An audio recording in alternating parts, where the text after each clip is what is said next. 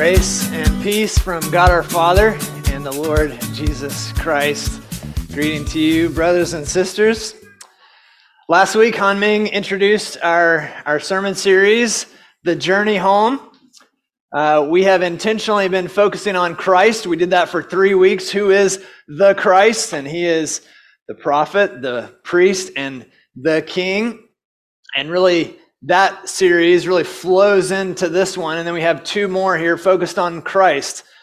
And as we go through this, we'll focus on what it is that Christ gives in particular to his people to get them home. Okay, but first we're having 5 dedicated sermons just to look at Christ, because he is how we get home. And looking at him is how we get home. He takes up the whole of our journey, and everything is about being connected to him.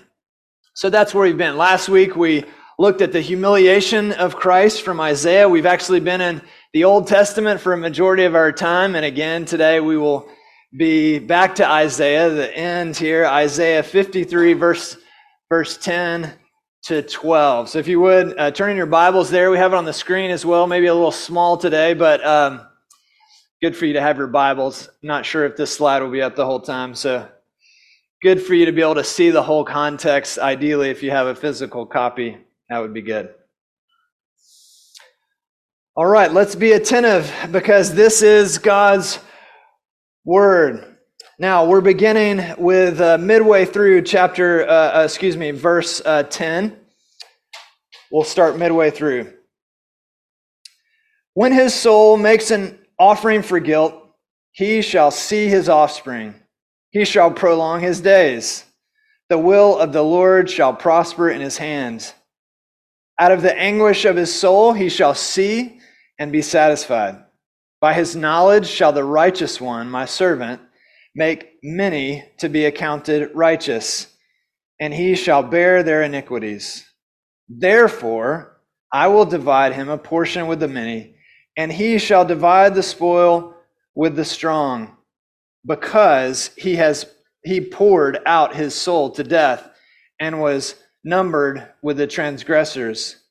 Yet he bore the sin of many and makes intercession for the transgressors. Let us pray. May the words of my mouth and the meditations of our hearts be pleasing in your sight, O Lord, our rock and our Redeemer. Amen. Church, do you recognize the exalted Jesus now? Do you recognize him? Last week we considered how he is gentle and lowly. Yes. But do you know how awesome he is? Do you know how high, how glorious, how effective, how powerful the Lord Jesus Christ is? Now, we are prone to see that he is distant. We're prone to see that God is far away, far removed from my everyday troubles and my problems. Well, I hope last week you learned that that is not the case. That the Lord Jesus, suffering the worst of the worst that anyone could experience on this earth, he understands us, he knows us. Now, on the other side, we can imagine Jesus to be near to us, but lacking the strength, lacking the ability to help.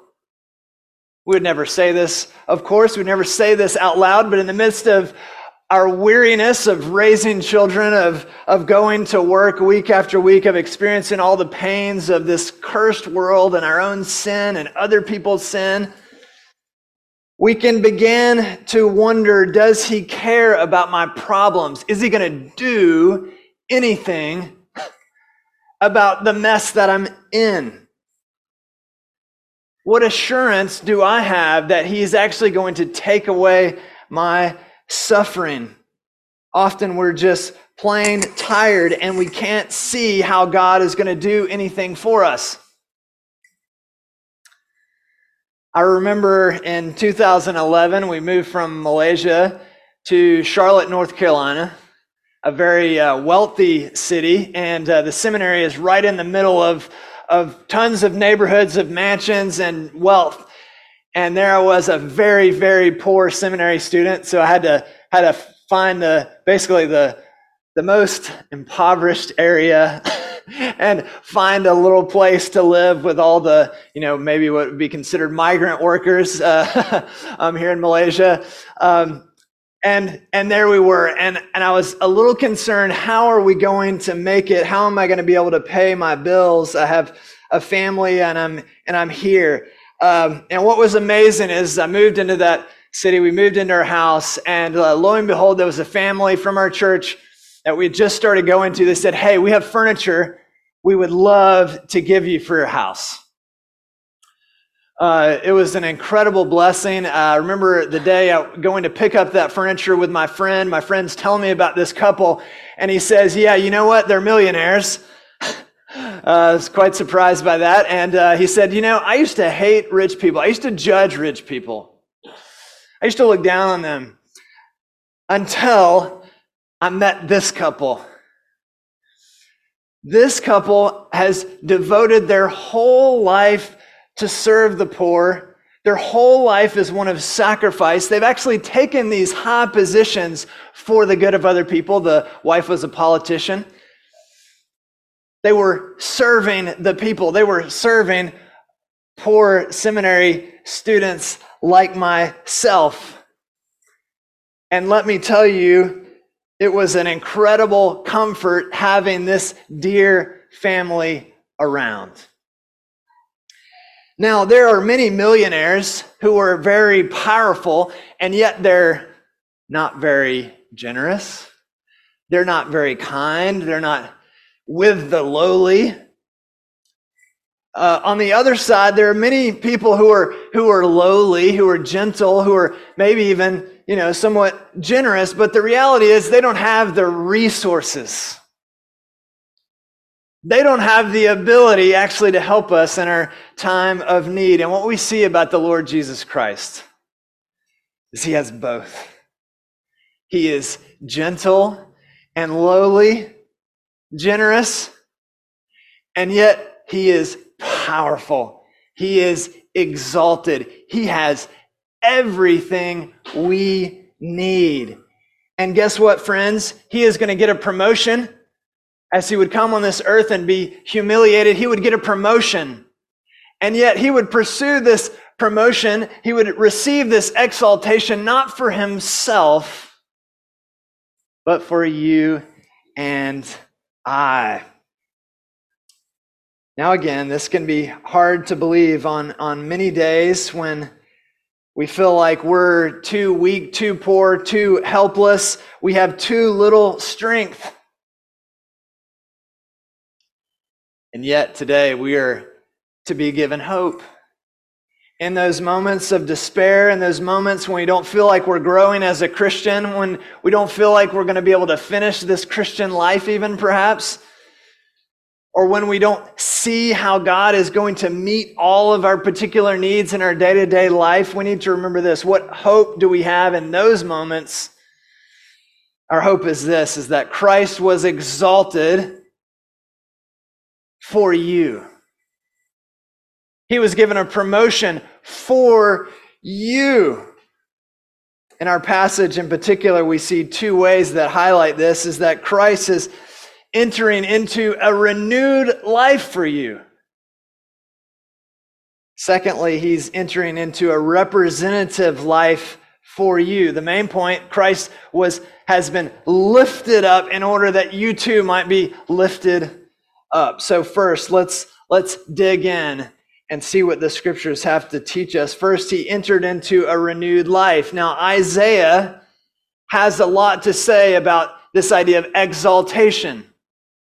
The very beginning of the book, he says there's plenty of people out there who exalt themselves, who are very eager for a promotion in life, so they promote themselves. Well, what's going to happen to those people? Well, Isaiah 2:11-12, the eyes of the arrogant will be humbled, and human pride brought low. The Lord alone will be exalted in that day. The Lord Almighty has a day in store for all the proud and lofty, for all that is exalted, and they will be humbled.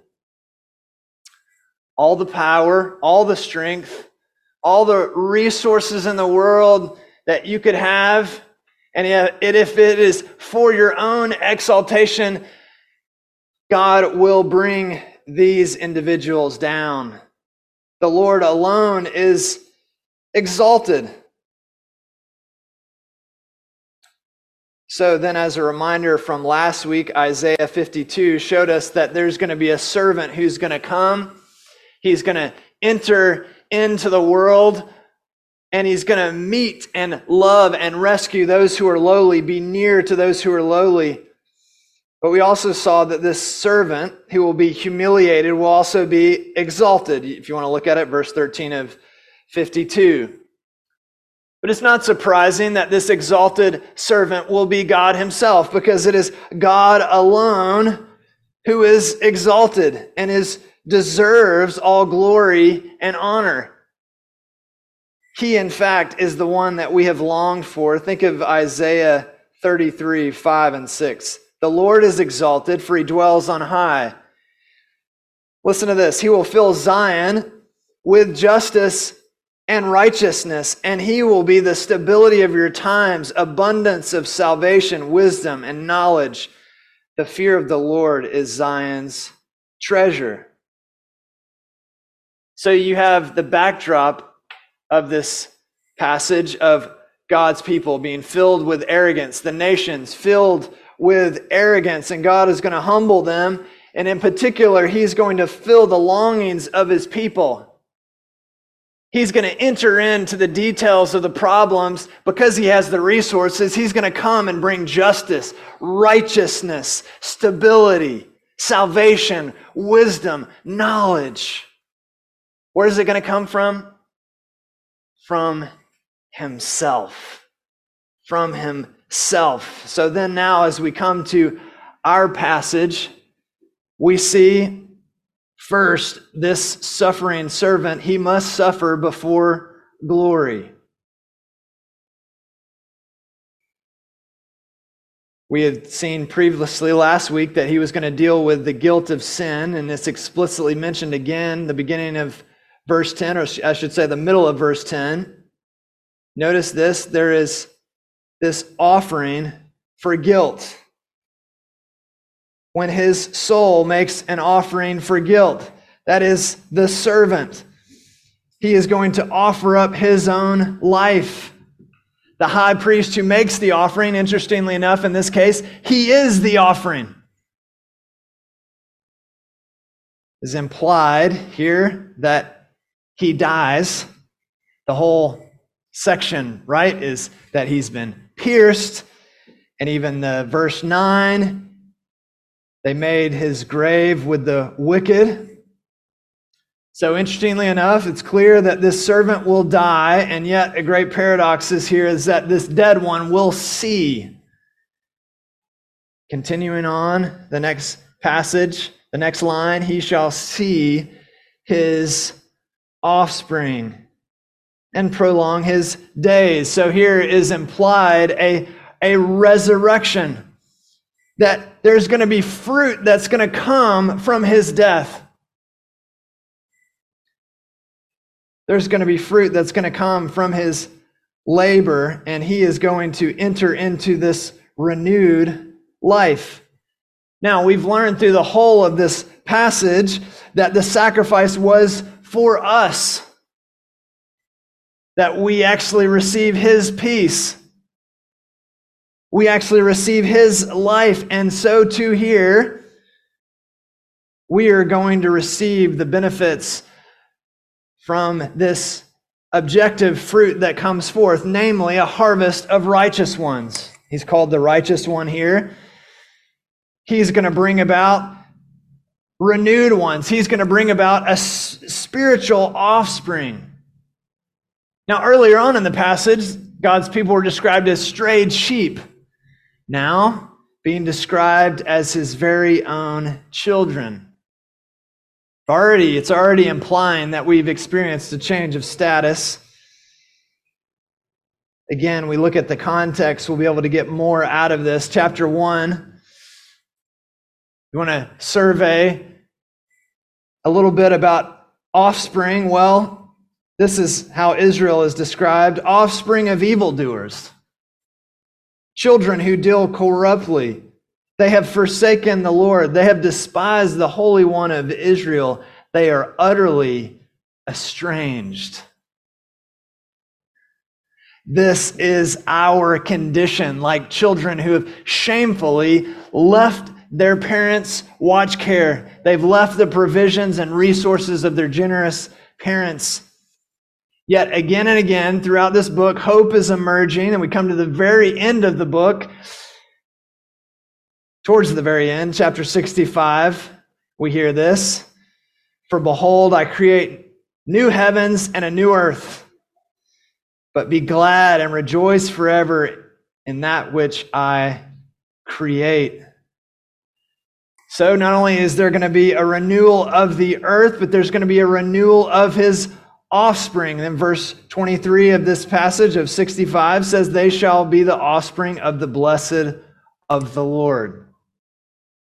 So what does this mean, that the Messiah's days will be prolonged? Well, it means that he is going to see his offspring. He is going to see his children, the fruit of his labor. He's going to see that they are blessed from him. Can you imagine a better heritage than this?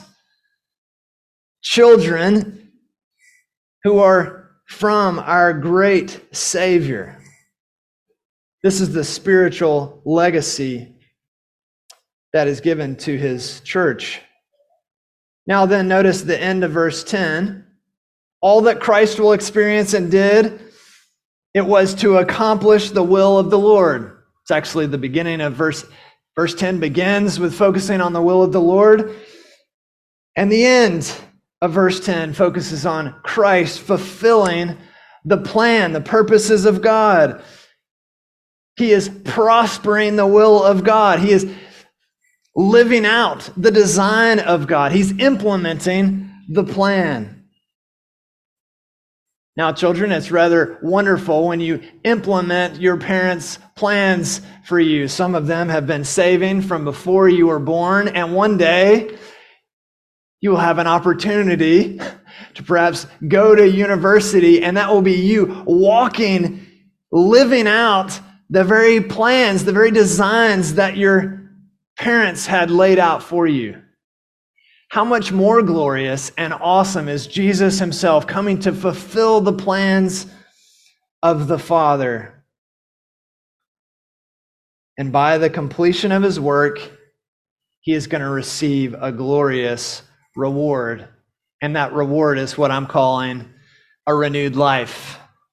Look at verse 11. Out of the anguish of his soul, he shall see and be satisfied. So notice this, it's through agonizing suffering that he enters into this new state of satisfaction. Suffering, and then comes glory.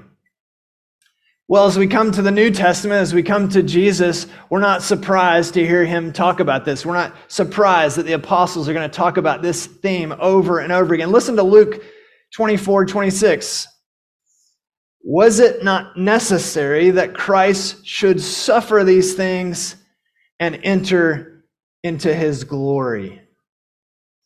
He does the work, and then he enjoys the fruit of that work. He eats the meal, children, and then he has dessert. Desserts after, okay? And so too sets the pattern for all who are in Christ. We learn that a servant is not greater than his master, so the Christian should not expect dessert his whole life. No, it will be suffering to glory. But let's keep focus on Christ, not to us just yet. Philippians chapter 2 that we read earlier, right? Remember, this is a great summary of this sermon series. Humiliation to exaltation. He takes the form of a servant. He empties himself, not of his godness, by the way. Yet his glory is going to be veiled or hidden. And he takes on the form of a servant. And the point is this, that because he was obedient to death, therefore he was exalted. And in that exaltation, he was satisfied. He was satisfied because the mission is complete. He, as the second Adam, obeyed. He did what you and I were supposed to do, and that is to live righteously before God. He did it. He did it. Now we get a hint of why he's satisfied even more clearly in our text, second half of verse 11. The righteous one, my servant, again, there it is, the righteous one, the one who fulfills the law, my servant, the one who was obedient even to death, he is going to make many to be accounted righteous or justified. Makes us think of verses like Romans 4:25, which makes this clear. He was raised for our justification. Christ's righteousness is proven through his resurrection, is proven through Christ being exalted. He was exalted to make us right. Now, what does all this mean? You say, okay, that's rather nice, Micah. I want you to see this. He's entering into this renewed state for you. Mira, he's entering into this glorious state because he wants you to be with him. Jessica, Evangeline, all that Jesus is doing, not just to come to earth, but he is lifted from the earth and exalted and honored by God the Father, raised from the dead, all so that you and I can be with him in the happiest place. Do you get that, children? He is entering into that state of satisfaction, and the very reason why he's doing that is for you and I. Now, it's not explicitly yet in the text, but here Jesus, as he's preparing the disciples for his exaltation, for his promotion, he says this, I will go to prepare a place for you. Why? In order to bring you to myself. So Jesus arose from the grave. He ascended to the Father to bring you there with him. Now, these can be depressing days. On many days, that can feel like a very distant reality. I was talking to a believer from another church even this week, and they were feeling overwhelmed by their sense of failure in the Christian life. Just feeling like they can't shake their sins and feeling a loss of hope. Maybe this is you. But today, we need to meditate on this passage. We need to meditate on what is happening to Christ and what he is doing. And soon we'll very see why, but it is very clear when we begin to connect the pieces with the New Testament that he entered into this state for you and I to bring us out of this mess. All of it. Every single misery that you experience, guess what? It is Jesus' plan to bring you out of every single ounce of pain in your life.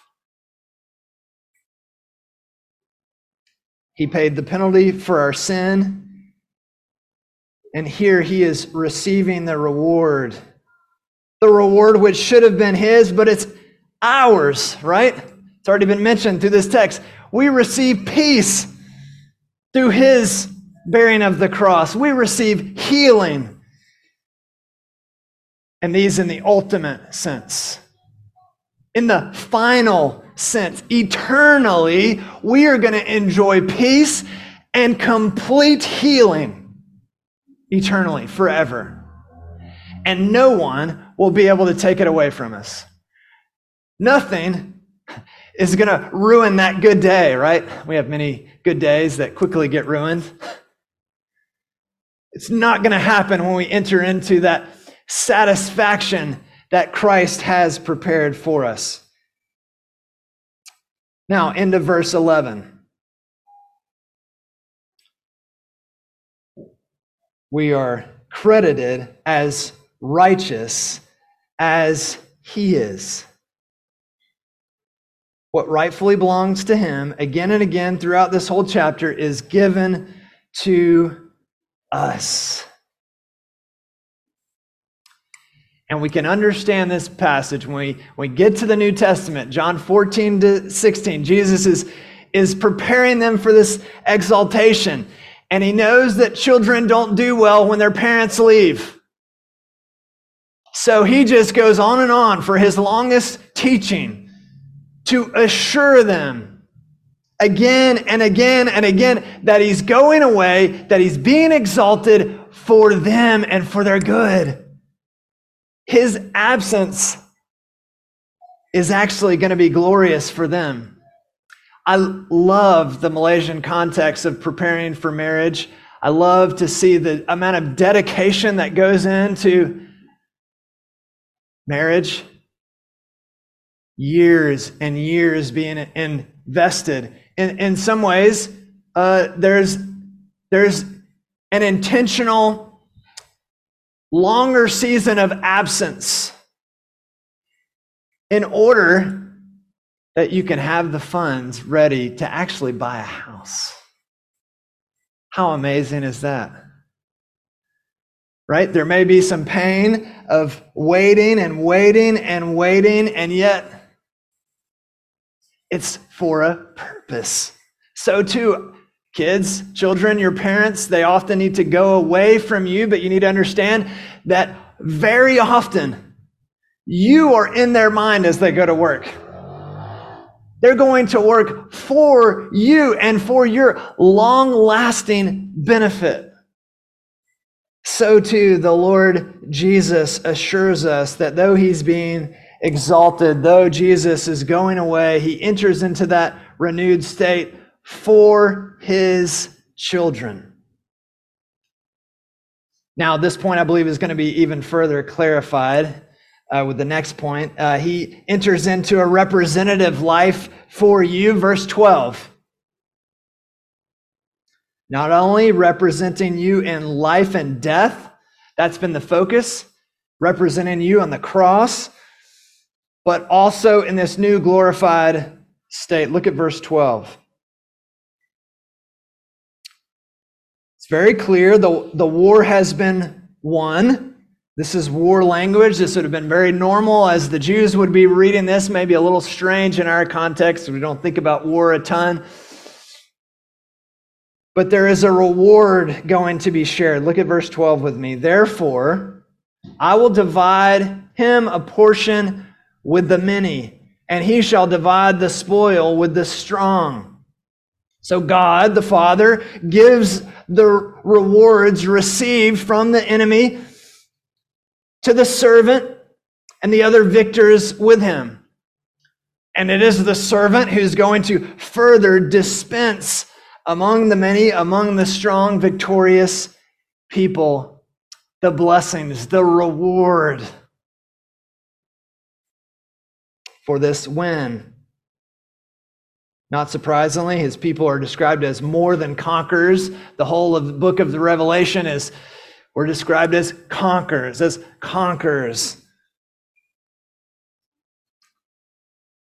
But I asked the question, what could these spoils of war be?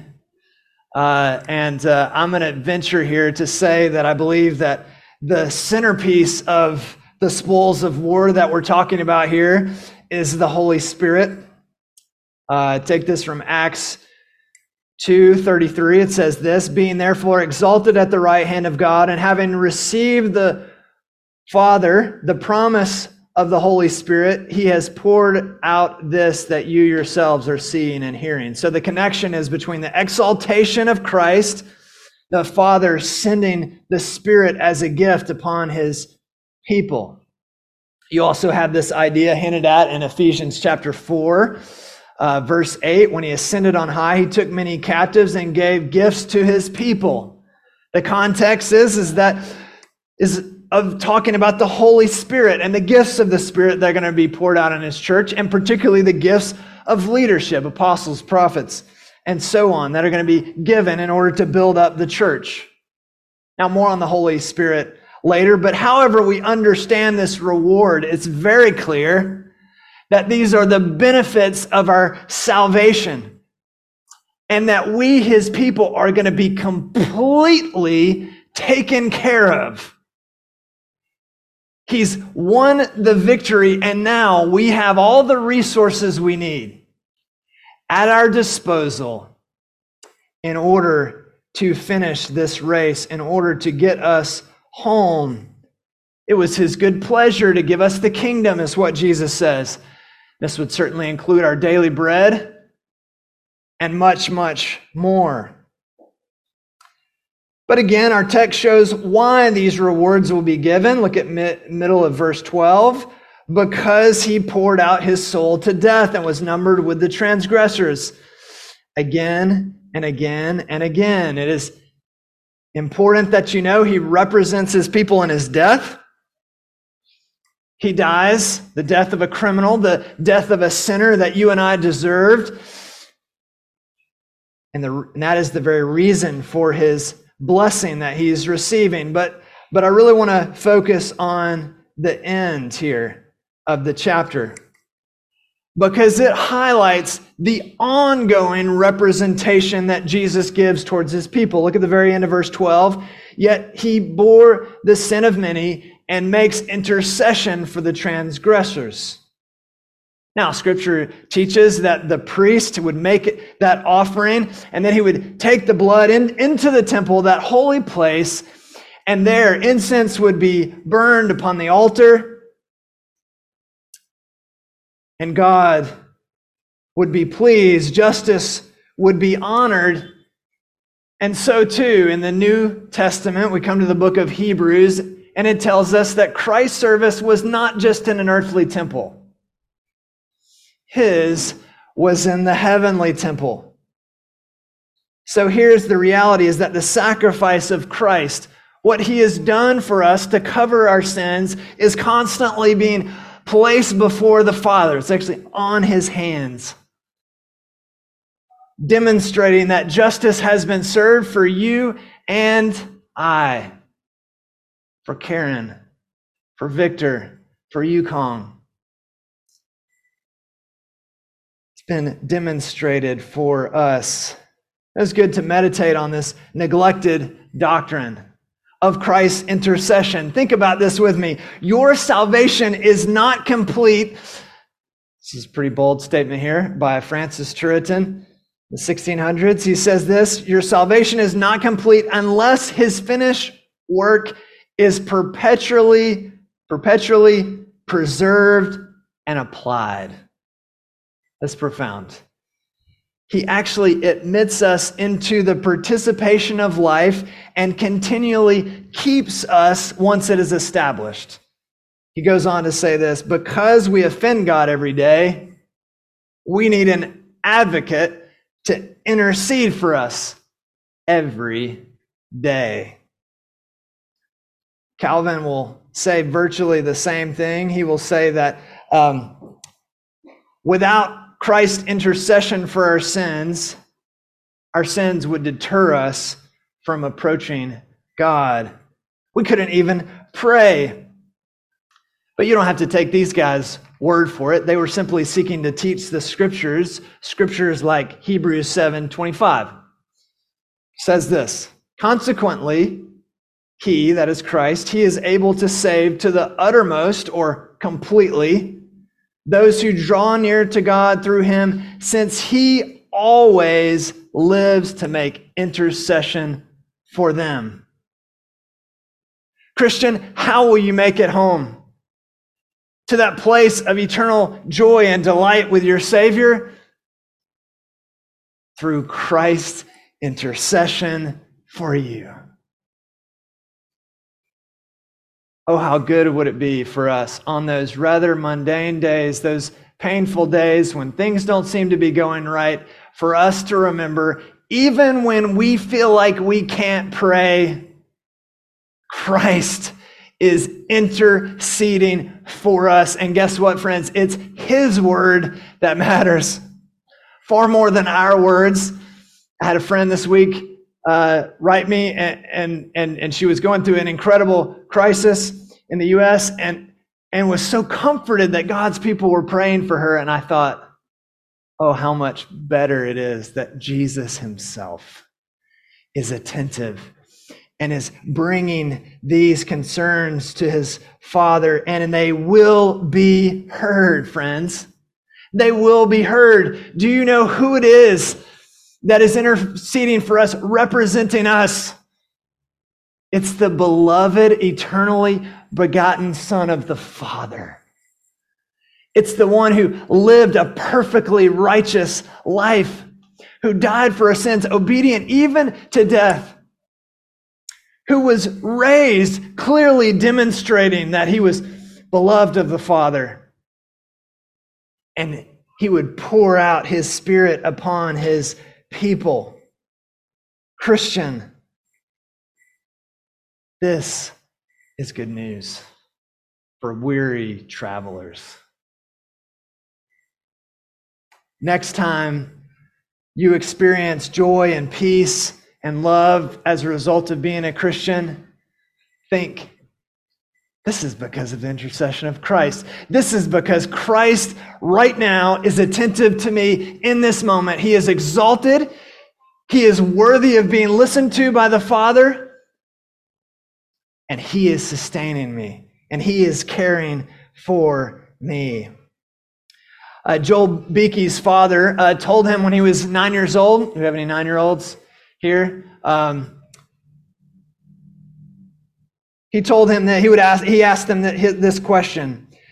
You know, what's the difference between a believer and an unbeliever? That would be interesting. I would love to hear from you children what you think about that. What is the difference between a believer and an unbeliever? Think about it for a minute. Youth, think about it. What's the difference? Well, Joel didn't know. So his father said this. He said, a believer always has a place to go, to a Savior who is always remembering him. Isn't that incredible? That is our life. Some of you really are eager to grow in your relationship with Christ. Well, what you need more than anything else is to remember that you have a representative in heaven right now on your behalf. And he cannot fail. He cannot fail. And think of this, his speech for you is lasting. He is eternal. He is like no one else. I mean, you couldn't have a better ally than the Lord Jesus Christ. He effectively secures your pardon. And nothing can tarnish that. He will not fail you, beloved.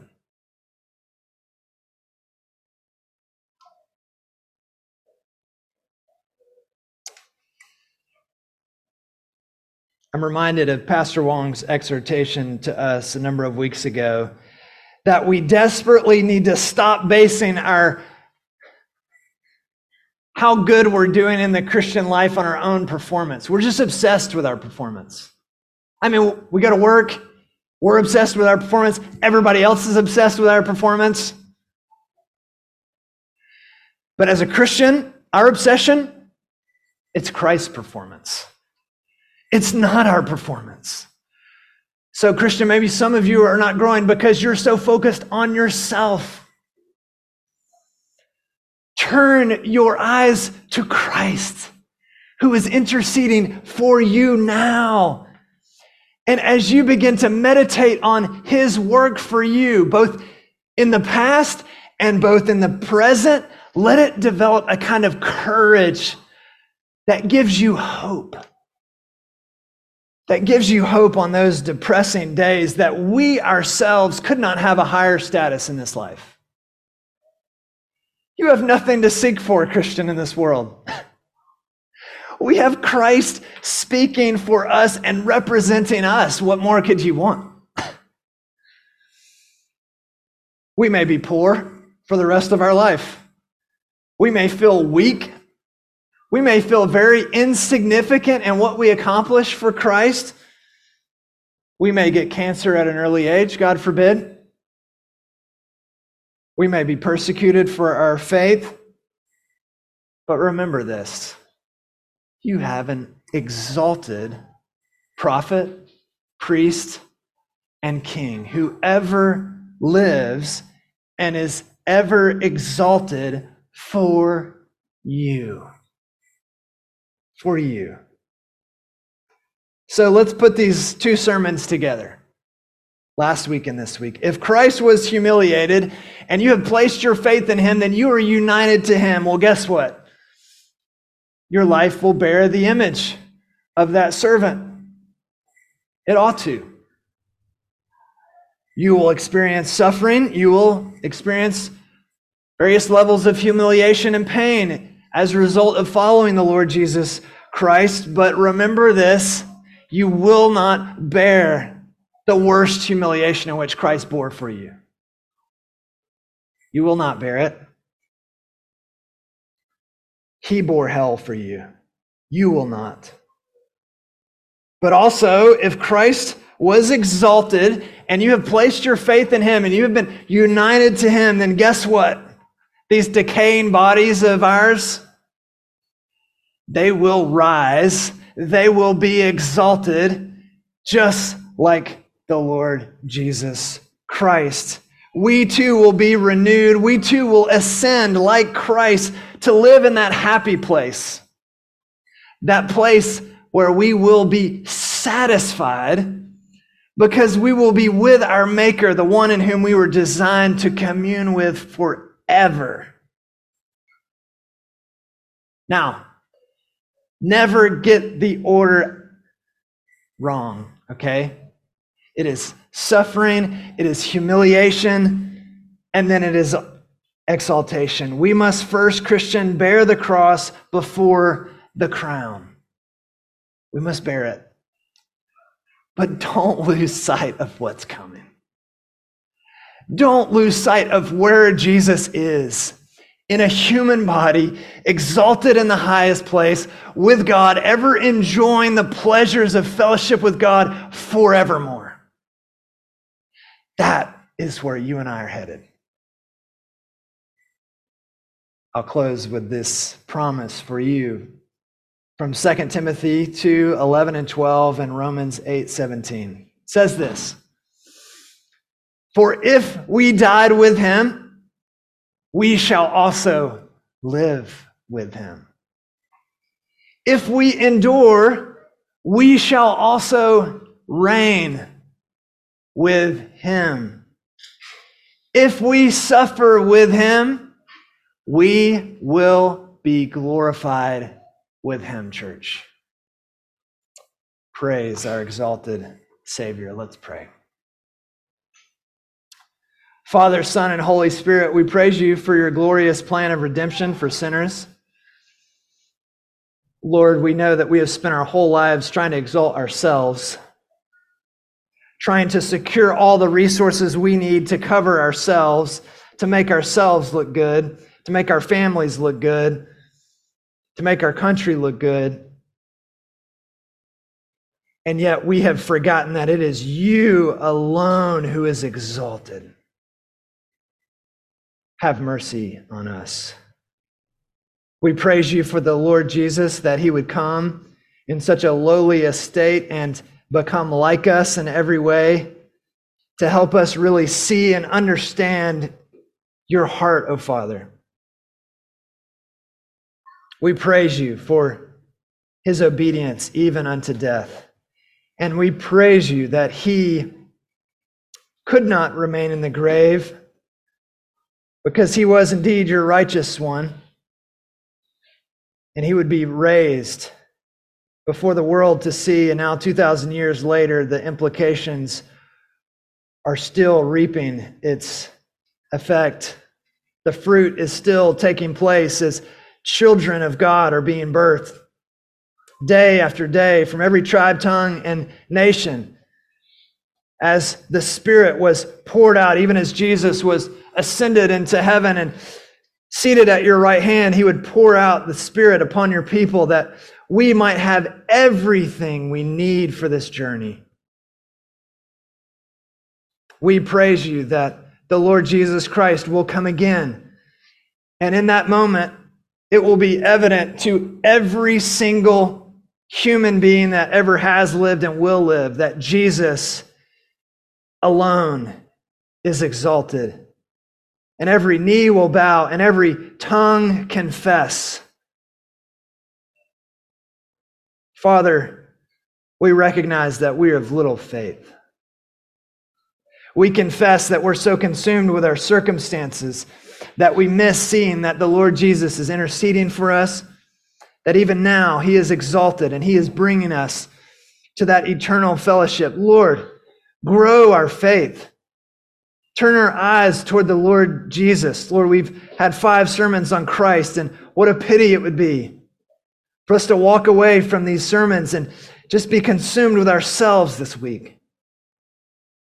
Lord, let us together fix our eyes on Christ and glory in him and grow in our confidence and our hope